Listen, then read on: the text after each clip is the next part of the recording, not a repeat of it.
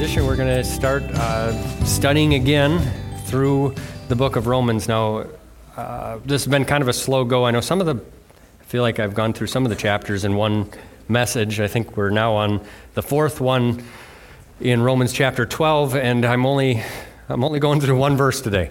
So we're going to we're going to take our time in this and really absorb everything that there is to get out of it. In this chapter, we've read how we as individuals and how we as a church should respond to everything that we know and everything that we've learned about God and His mercy on us who deserved His wrath, about the grace that we've received that we can stand in, and the unimaginable blessings that we're going to be able to share in as we join with Him. We have blessings on earth and we have blessings to look forward to in the future. And when we think of all of these things, it propels us, it motivates us to offer our lives to Him. That's how we started this chapter off, was offering our lives, offering our bodies as living sacrifices to Him. Last week we talked about Christian love, and that it's the kind of love that God wants us to have for the world, that it is different than the world's kind of love. It's not self-serving, but it's sacrificial. It's a genuine love, and it's a love that we only really truly know how to show because we've received it from God, because we've seen God at work in our lives. We've seen the way He loves us, and so that's how we know how to love others. That's how it's only through what we've received through Him, not just knowing and understanding what He did, but His Holy Spirit living in us empowers us to love like He loved because He's in us. The love that was demonstrated by Jesus set the standard that we follow. It sets the example. Jesus, through God, was able, though He was God, He was able to set aside His divine nature, His divine privileges. He set aside what was His rights, and He died for us. He loved us. He chose to take on human form and die for our sins. That is the example. This is an extreme example of what it means to die to yourself, to really put somebody else's worth and value above your own. Christ overlooked our mistakes. Our mistakes, that's a nice way of saying sins. Sin sounds ickier, but He overlooked those and loved us anyway. And that's how we're supposed to love each other. We overlook each other's faults, and we love like Christ loved. It's not about what we're getting out of it. It's about loving regardless. Loving because God loves. And really because He loves each one of us, not just as Christians, but everybody in the world. He loves the world. He loves people. And so even if we don't see it, He's in us, and if we let His Spirit be alive in us and change us into who He wants us to be, we will love them too, because it's in us, it's ingrained in us. Last week, we read Romans 12, 9 through 21, and then we dug deeper into verses 9 and 10. Today, we're going to do kind of a similar thing. We're going to go ahead and read through that section one more time, and then we're going to dig in deep to verse 11. So let's pray before we do that. Lord, I just thank You for Your word. I thank You that it is truth. I thank You that it is life. I thank You that it is an instruction for us that guides us and leads us into thriving, into growing, into joy, into peace, into overcoming obstacles and hurdles, into not holding on to things that would drag us down. Lord, Your word is a light unto our path, and we thank You for it. We ask that You speak to us through it today. In Jesus' name. Amen. All right, Romans 12, starting at verse 9 through 21.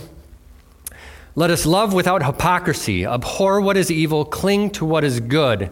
Be kindly affectionate to one another with brotherly love, in honor giving preference to one another, not lagging in diligence, fervent in spirit, serving the Lord. Rejoicing in hope, patient in tribulation, continuing steadfastly in prayer, distributing to the needs of the saints, given to hospitality. Bless those who persecute you. Bless and do not curse. Rejoice with those who rejoice, and weep with those who weep. Be of the same mind towards one another. Do not set your mind on the high things, but associate with the humble. Do not be wise in your own opinion. Repay no one evil for evil. Have regards for good things in the sight of all men. If it is possible, as much as it depends on you, live peaceably with all men. Beloved, do not avenge yourselves, but rather give place to wrath. For it is written, vengeance is mine, I will repay, says the Lord. Therefore, if your enemy is hungry, feed him. If he is thirsty, give him drink. For in doing so, you will heap coals of fire on his head. Do not be overcome by evil, but overcome evil with good. I just feel like I want to clarify that part where it says give place to wrath. It makes it sound like we're supposed to have a place in our life where we pour out wrath, but the place for wrath is in God's hands, and that's what it's saying there. So I don't know, the way I read it in that translation, it just makes me think that. So I just want to clarify. I didn't last week, so we're going to get into that in a few more weeks anyway. All right, these principles that we read, this is written in kind of like Proverbs is written, where there's just a lot of instruction kind of piled on top of each other. And so there's a lot of instructions, a lot of principles to get through, which is why I'm kind of struggling to race through it, because there's just a lot here.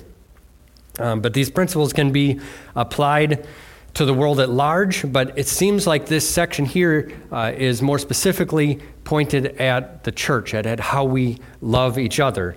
Like I said, God loves everybody, but it starts in the church. It starts in the church. When we get into chapter 13, we're going to read more about how we should interact with other people, how we interact with the world. But looking at the verses leading into this section, Paul is writing about how God has made believers members of one body. He talks about us as being family. This is the tone that he's taking. This is the direction he's talking about, is this idea of family, that we're brothers and sisters, and it doesn't seem that he's changed his focus here as we move into verse 11. He's talking about Christians loving each other. On a side note, I really love that he uses the word family, because I think that when you think about family, it connects you in a more committed type relationship. Family relationship is a committed type relationship, and family just really makes sense when you think about it, because as Christians, we were born of the Spirit, right? That we're born of the Holy Spirit. God becomes our Father because we were born of the Holy Spirit, and if we all have the same Father, we're all brothers and sisters, right? So it just makes sense. We should be called brothers and sisters. When we put our faith in Him, we were made alive in Him. We were made brothers and sisters. So this is wonderful. It's wonderful news because as brothers and sisters, we all know brothers and sisters never have any problem loving each other, right? We always get along. If you have natural brothers and sisters, you know that is not always the case, that we always get along, that we never have to wrestle with how we treat one another. Sometimes it seems like siblings fight with each other more than they do anybody else, especially as kids. Most of the people they hang out with other than their brothers and sisters are friends, and they choose those. The other ones you're stuck with. So personalities, are different, and so you have to overcome some of that stuff. But because we're bound together as family, they still love each other even though they may fight. They may not say the words, they may not be willing to say the words, I love you, but they still love each other, even if in that moment they don't really feel like it. I know this is true for myself, especially, like I said, when I was a kid. I can remember arguing with my sisters. That happened a lot. I was, angry with them at times. They were angry with me. I never did anything wrong, but it happened. But the cool thing was that even if I made them mad, if I really needed their help, they would set that anger aside and they would be there for me. One specific memory came to mind when I was in junior high, and there was a kid that was kind of bullying me at the end of the school day, and my sister came and stepped in and saved me. I know being saved by your sister doesn't seem all that cool, but she was a couple years older than her. She's bigger than me and bigger than the guy who was bothering me, and she was able to step in. Now, I was probably annoying her that morning, but she set that aside, and she loved me anyways and cared for me anyway. We, as brothers and sisters, run into some of those same situations where it's hard to love. It's against our human nature, and we need to have God's word inside of our hearts, making us love like he loves, teaching us to love like he loves. We need a love that is greater than ourselves. We need to be transformed so that we don't react the way that the world reacts when somebody does something bad, that we don't automatically just close the door on them and run away, but we continue to love. We overlook offense. We make allowances for each other's faults. That's God's way of loving. He overlooked our faults and loved us anyways. Like I said last week, this way of Christian love is not natural. We need to be taught by the Spirit. We need to be, our minds renewed through the study of God's Word.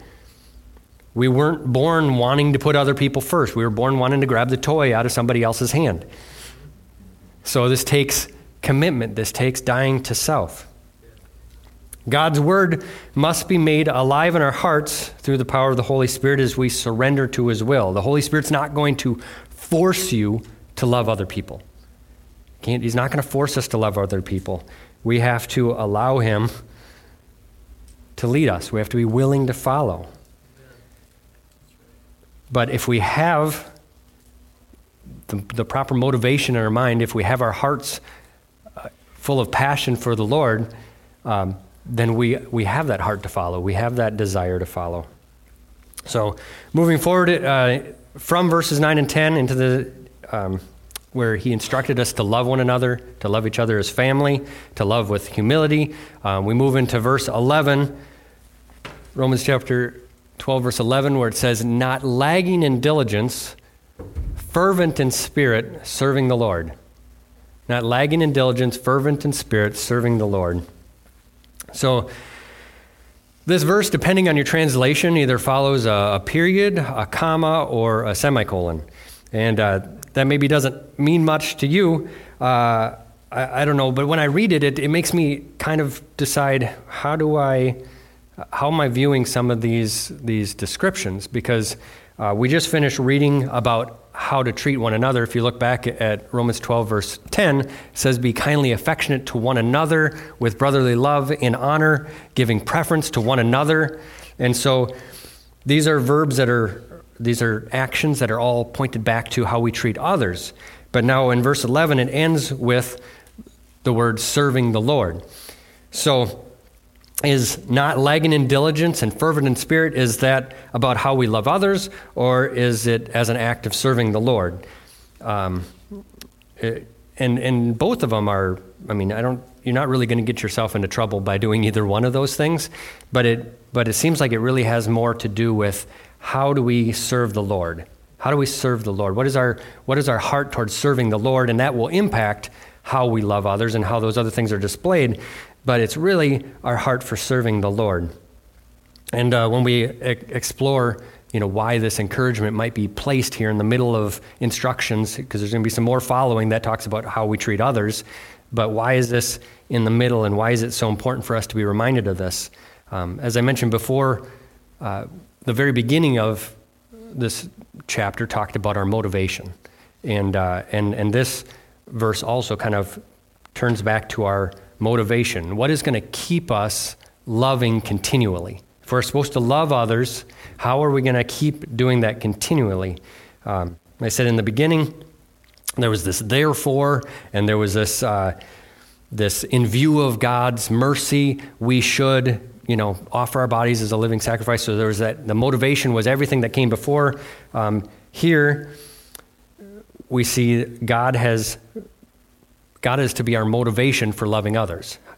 How we serve the Lord is where we get that motivation. We'll dig into that as we look at some of these words a little bit closer. But if God is not our motivation for how we love others, our love won't be consistent. It won't be constant because others are not always loving us. They're not always giving us the feedback that we need in order for us to want to respond in love. And so they're not always stirring up that love in us. Sometimes it's actually the opposite. So if we're going to continue to love with genuine love, we need something constant as our motivation, as the driving force for offering that love. It can't be them. If it is them, then it's not that God kind of love, because it's a love that's based off of what we're getting, not just loving anyway. That's loving over top of whatever we're getting from that person, recognizing that they have value regardless of how they're treating us. So as children of God, we base it on our relationship with God. We base it on an eternal covenant that we've made with God. We base it on God's perfect love. We base it on His perfect faithfulness, His eternal faithfulness, and we base it on the glory that is to come. So our love is based off of God's perfection, not somebody else's imperfection. It's based off of God's perfection, not somebody else's imperfection. Otherwise, we can't love continually. If my eyes are on serving God and He wants me to love others, if my passion is stirred towards God and He wants me to serve others, then with my eyes on Christ, remembering how He loved me, then I can die to myself too and I can love. But if my eyes are on each individual person and each individual moment in life, my response may vary. So with this idea of having this desire to serve the Lord as our driving force, let's look a little closer at these descriptions. So it says, not lagging in diligence. Not lagging in diligence. So the word translated diligence here is one of those Greek words that has a deeper meaning than maybe we can get out of just one English word. It's been translated a few different ways. If you look in some translations, it'll talk about zeal. It'll say not being slothful or lazy, but working hard, having devotion. These are all words that talk about what this word diligent is. If you look in other places in the Bible where the root word is used, maybe a little bit different variation of this same word, it talks about hurrying or having haste. That there's an element of speed of response or prioritizing something, at the top. Those are thoughts that are connected with this word. The word in the Greek, if I'm saying it right, it's pronounced spude. Spude. It kind of sounds similar to speedy. So if you want to remember that it has this idea of haste, spude, kind of like speedy. When I ask my kids to do something, I would love them to show some spude, When I say, can you please take out the trash or pick up your toys? I like it when they don't just sit there thinking, yeah, I'll do it later after I'm finished doing what I'm doing right now. It's great when they just get up right away and go and do it. It shows honor. It shows respect. How many times do we feel like God is asking us that we need to change something in our life, something in our daily routine, and we're like, yeah, God, I'm going to work on that. But we are lacking a little bit of spude. We have every intention of doing it eventually, but it ends up on the back burner. We really want to do it, but we're kind of busy with all of the other distractions of life right now. He's saying we need to be not lacking diligence. We need to have some spude. We need to have some devotion, some haste. Sometimes my kids are so into what they're doing, it's like they don't even hear that I'm talking. It's like, and sometimes they do, they just don't respond. But sometimes they're just so into what they're doing, they don't even hear. It happens to us too. We've all been so busy in life that we fail to stop and listen, to give a chance for God to speak to us. Or worse yet, maybe we've ignored the voice so long that it's become kind of white noise in the background. we need to build up some spude. We need to remind ourselves to have some diligence. We need to remember that we have surrendered our lives to the Lord because of the great mercies that he's shown us. So secondly, after we get this diligence established, and I think these really just tie hand in hand. I don't know if you can do one without the other, but the next part of the verse talks about being fervent in spirit. Fervent. We're supposed to serve the Lord with a fervent spirit. I have to say that outside of the church, I don't know that I've ever heard anybody use the word fervent. I don't know, maybe back in different times, maybe today I don't hear anybody use the word fervent. And in context, you can kind of make some guesses on its meaning and how it's being applied. But in case you're unsure, it literally means hot or boiling or glowing. It's used figuratively to describe someone who has zeal or who is excited, who's showing great emotion. I like that the definition where it talks about boiling. When I think about fervent in the terms of boiling, when you think about water, you can have water that's hot, like too hot to touch, but it's still not quite boiling. But once it gets to a certain point, we learn in science class, the molecules get so excited that they can't just sit there, that they have to start moving, that the whole pot starts bubbling and churning. And it's just a great depiction of like what kind of fire we're supposed to have in us, that we would be, just bursting to want to do something, to serve the Lord. This is all connected to serving the Lord. How if you ever had a pot about to boil over, like it just takes a second. If you can quick get it off the burner soon enough, it'll die right down. It doesn't take any time at all for that to stop boiling. And if you put it right back on real quick, it'll bubble right back up into boiling again. But the longer the water stays off the source, the longer it takes for it to get churning and boiling and get active again. That's how we are. That's how if we're going to be fervent in spirit, we can't stay too long off the cooktop. We got to stay connected to the source. We got to stay connected to our motivation. Be connected with the Spirit that's living inside of us. That's where the power comes from. That's where the heat comes from. When we remember who God is and His greatness, all that churning, all that, we get excited to do something for Him. Then we have that spude. We've all had moments where we've really felt that way before. I think most of us have, at least.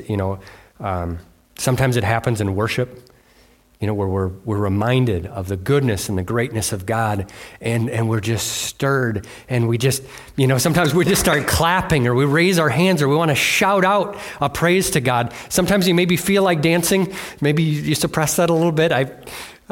I felt that, and I'm hesitant to move. I don't know why. But sometimes you get so excited, you just want to jump up and down. When you really get this passion in you of how great God is and what He's done in your life, and that He has a plan for you in the future that you have, and there's just so much that when you really think about it, you get excited. It's in those moments that we are at a rapid boil. We have that spude, we have excitement, and verses 9 and 10 where we're loving one another, that comes to life.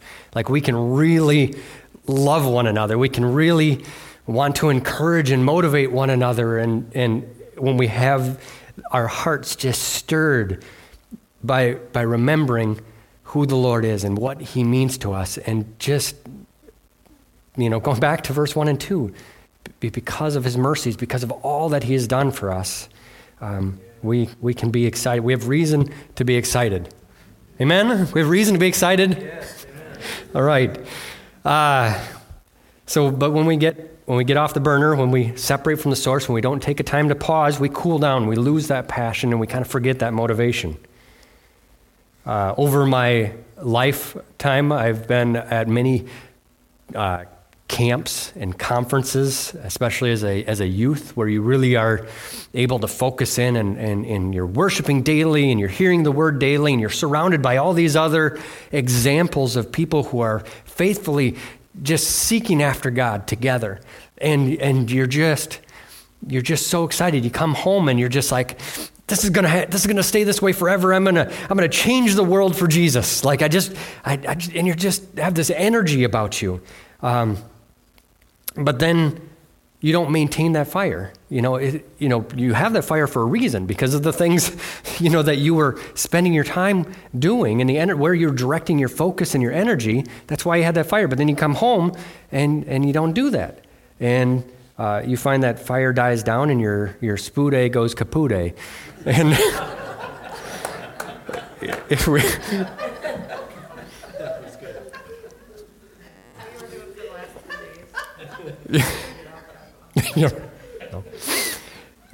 If we want to maintain a fervent spirit, we have to stay connected to the source. We have to stay connected to the source. Good news, source lives inside of you. He's right there. So we don't have to go looking for him or chase him down. He's right there. But we also need to do it together. We're called to do it together, to worship together, to pray together, to serve together, to love one another. You can't love one another if you're not together. It's really hard if you don't have any connection. But we have to be together as well. When we practice loving one another, it helps us stay fired up. It helps us stay fired up to serve the Lord. When I encourage somebody else, this is a weird thing. Maybe it seems like a weird thing. When you encourage somebody else in their faith, when you serve somebody else, you get excited. And then when you're on the other side and somebody is serving you and encouraging you, you get excited. Like they both things encourage. That's what we need. We need both, and we build on each other. If any of you, I don't know if any of you burn wood like I do, but if you've ever had a hot bed of coals and you throw in one log, it'll sit there and it'll just kind of smolder. Maybe you'll get some little flames off of it, but it almost doesn't even want to burn. It's just weird. I mean, you've got the hot coals, but it just kind of smolders. You put a second log next to it, and all of a sudden, there's a flame, there's a fire. One feeds off of the other, and it's hot and it's bright. And that's how we are. When we are together, when we're allowing what God is doing in us to serve one another, to build up one another, the fire gets brighter, it gets hotter when we do it together. We need to stay connected as believers to one another. It reminds me of Proverbs 27:17. As iron sharpens iron, one man sharpens another. We need to practice loving one another. We need to be close to one another if we want to stay fervent, if we want to stay on fire for God. Paul, in his letter to Timothy, shows kind of an example of that. He begins his letter talking to Timothy as if he's a son. He's using these terms of being family with Timothy. And he lets him know that he cares about him and that he's praying for him, and he's encouraging him to stay fervent, to stay on fire. He says in 2 Timothy 1:5-7, maybe I didn't give him that one. 2 Timothy 1:5-7 says, I remember your genuine faith, for you share the faith that first filled your grandmother Lois and your mother Eunice. And I know that same faith continues strong in you. That is why I remind you to fan into flames the spiritual gift God gave you when I laid my hands on you. For God has not given us a spirit of fear and timidity, but of power, love, and self-discipline. So Paul, in this letter, is coming alongside Timothy. Timothy's not going to just sit there alone and have to try and keep this fire going on his own. Paul's going to come alongside of him, and he's going to encourage him to burn brightly, to remind him of the beginnings of his faith. He's going to remind him of the examples that were set before him in his mother and in his grandmother, to remind him of the way that they demonstrated this great faith. And so he's not standing alone. He's connected, even if it's in memory, of of other Christians walking this same walk. He points Timothy to God as the source of his spiritual gifts, and he reminds him that God has put his Spirit in him, that God has gifted him by his Spirit, and that the Spirit in him is a spirit of love, it's a spirit of power, and it's a spirit of self-discipline. He wants him to be fired up. He wants to stand alongside of him, and he's going to encourage Timothy so that they can both burn brighter. When I was young, when I was a kid, some of the most popular songs that I listened to were songs that really talked about this kind of zeal, this kind of excitement, this kind of fiery passion. We sang songs about being part of God's army and being warriors of the cross, and we were gonna march out and we were gonna stand out for Jesus. We sang songs that had to do with not caring what the world thought of us, but wanting to be whoever God wanted us to be. We sang about being radically saved and being Jesus freaks, But it just, there was this attitude in that, especially I feel in my youth, that I feel like sometimes in adulthood needs to be stirred up again, is just this passion that God is going to do something big and great, and I want to be a part of it, right?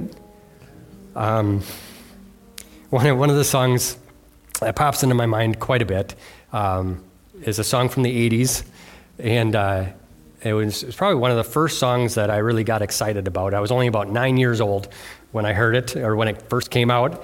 Sung by Petra, called All Fired Up. All Fired Up. And, it was an 80s rock song. And so it had that kind of, that feel to it, which, means it's a song that I'm not going to try and sing for you. But, but I'm going to share a couple words from the lyrics, because they're just really good. It says, when the weight of the world begins to show, when the flames of faith begin to die before you know, time to be rekindled by the everlasting source, the all-consuming fire, the illuminating force. Like a blacksmith's billows aim, he fans the embers into flame. So we need to be encouraged by one another. We do need that. We need to stay close to one another, but God is the everlasting source. He's the consuming fire. He's the one that illuminates us, that makes us shine brightly. We're not a flame on our own. We're a reflection of what God is shining on us and in us. We have a fire in us, but it's God living in us, and we just need to be willing to open up and let that shine. And so, are we excited about that? Do we have some spude to seek out God and to spend some time with Him and build up this fervenacity? Are we excited about what He wants to do, and are we excited about what He wants to make us into? I know, thinking back to this, I'm thinking about, us I was a youth, when some of these songs were popular, and as a youth, you kind of know that you're in this shaping and molding period of your life, and you're figuring all this stuff out, and sometimes when we get older, we can kind of think that we're already shaped. Well, you're not shaped all the way yet, okay? God still has shaping He wants to do. He wants to shape us, and He wants to use the way that He has shaped you to encourage one another, to love one another, to build each other up, to fan each other into flames, to remind each other of why it is that we fell in love with God in the first place. Galatians 6, verse 9 says, "And let us not grow weary while doing good, for in due season we shall reap if we do not lose heart." Do not grow weary. How do we not grow weary? We have to stay fervent. We have to walk with each other, and we need to stay connected to the source. Next week, we're going to talk more about some of the details of what sort of things we might do if we're all fired up. But for right now, we're going to close this message, and we're going to just take a moment. I'm going to ask you guys to stand, and we're going to sing. As we sing, I want you to just use this as a chance to think again about who God is. Like I said, worship is, so we can do it in song, but you can stand there and not sing and still be worshiping God. You can in your heart and in your mind, or even out loud while the music's going, you can remind yourself and say out loud how good God is. To speak of the goodness of God and to just tell him that, Lord, I love you. I see your grace. I see your mercy. I see your faithfulness on my life. Lord, I'm in awe of your power. I'm in awe of all creation. I'm excited to see you in your glory and in your fullness. And when we start to think about all that God is and all that he has planned for us, that fire is stirred. So as we worship today, let that fire be stirred, and then go and get close to somebody else so that can be burned together, so that you can encourage and stir each other up. Not just today. We're probably all real encouraged and excited here at church, but sometimes we get outside the church and maybe there's a time during this week that you feel like, you're going to pause and you're going to use some of that spude to stop and listen. And you're going to be like, I feel like the Lord wants me to reach out to somebody, or I haven't talked to this person for a while. I'm going to just send them a little message of encouragement. We can really build each other up. And I've appreciated those moments of getting that. I've loved being able to be the ones giving that. And so it fires you up when you serve the Lord by loving one another. The two greatest commandments are love the Lord your God with all your heart, with all your soul and all your mind, and to love your neighbor as yourself. Our spude, our diligence, and our fire are directed to the Lord first, because in connection with him, we can keep from being weary and losing heart for doing good. If we're not doing good out of zeal and excitement for God, it becomes a weight, it becomes a work, it becomes a heaviness. But when we do it with a heart connected with God, he gives us strength that seems to come from out of nowhere. We practice good by showing each other love, and we've read verses about how that begins in the household of faith, and that's where we practice. But it starts here, and then it goes out into the world, and we show that love to the whole world.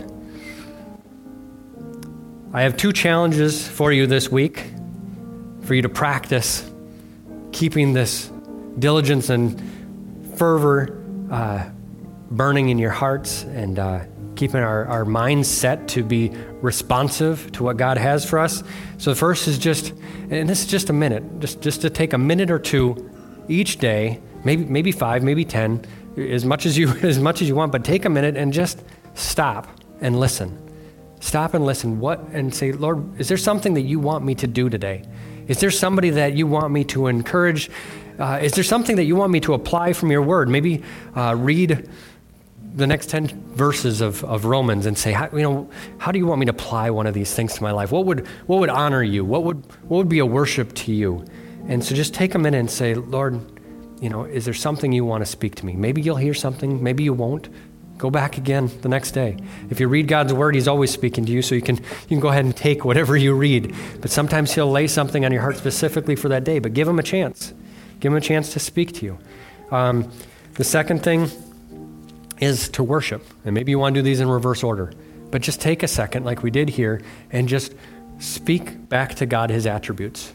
Remind yourself by honoring him of how good he is and why you love him and why you've committed your life to him. Stir up those coals, fan into flames, the fire that God started in you, and let the Holy Spirit be alive in you. Let the Holy Spirit have control. There was a song that was on the radio on my way in, and it was talking about, let's see if I can get this right.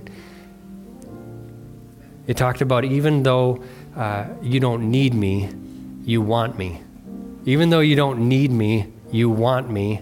And because he loves us so much, I want to let go of control. It's not worded exactly that way, but that's what it was saying. You don't need me, but you love me anyways. And because you love me so much, I let go of control. And so take 5 or 10 minutes every day this week and worship the Lord. Remember that you love him. Remember why you love him. Open up control of your life again and ask him, what do you want me to do? What do you want from me? And not because it's a job or an obligation. The whole point is that we're so excited with love for Jesus that we want to see him do something in us and through us and for his glory. So let's go this week and let's let that fire burn. Let's let that fire burn. Let's encourage it in one another and let's stay connected to the source. Amen? Amen. You're dismissed.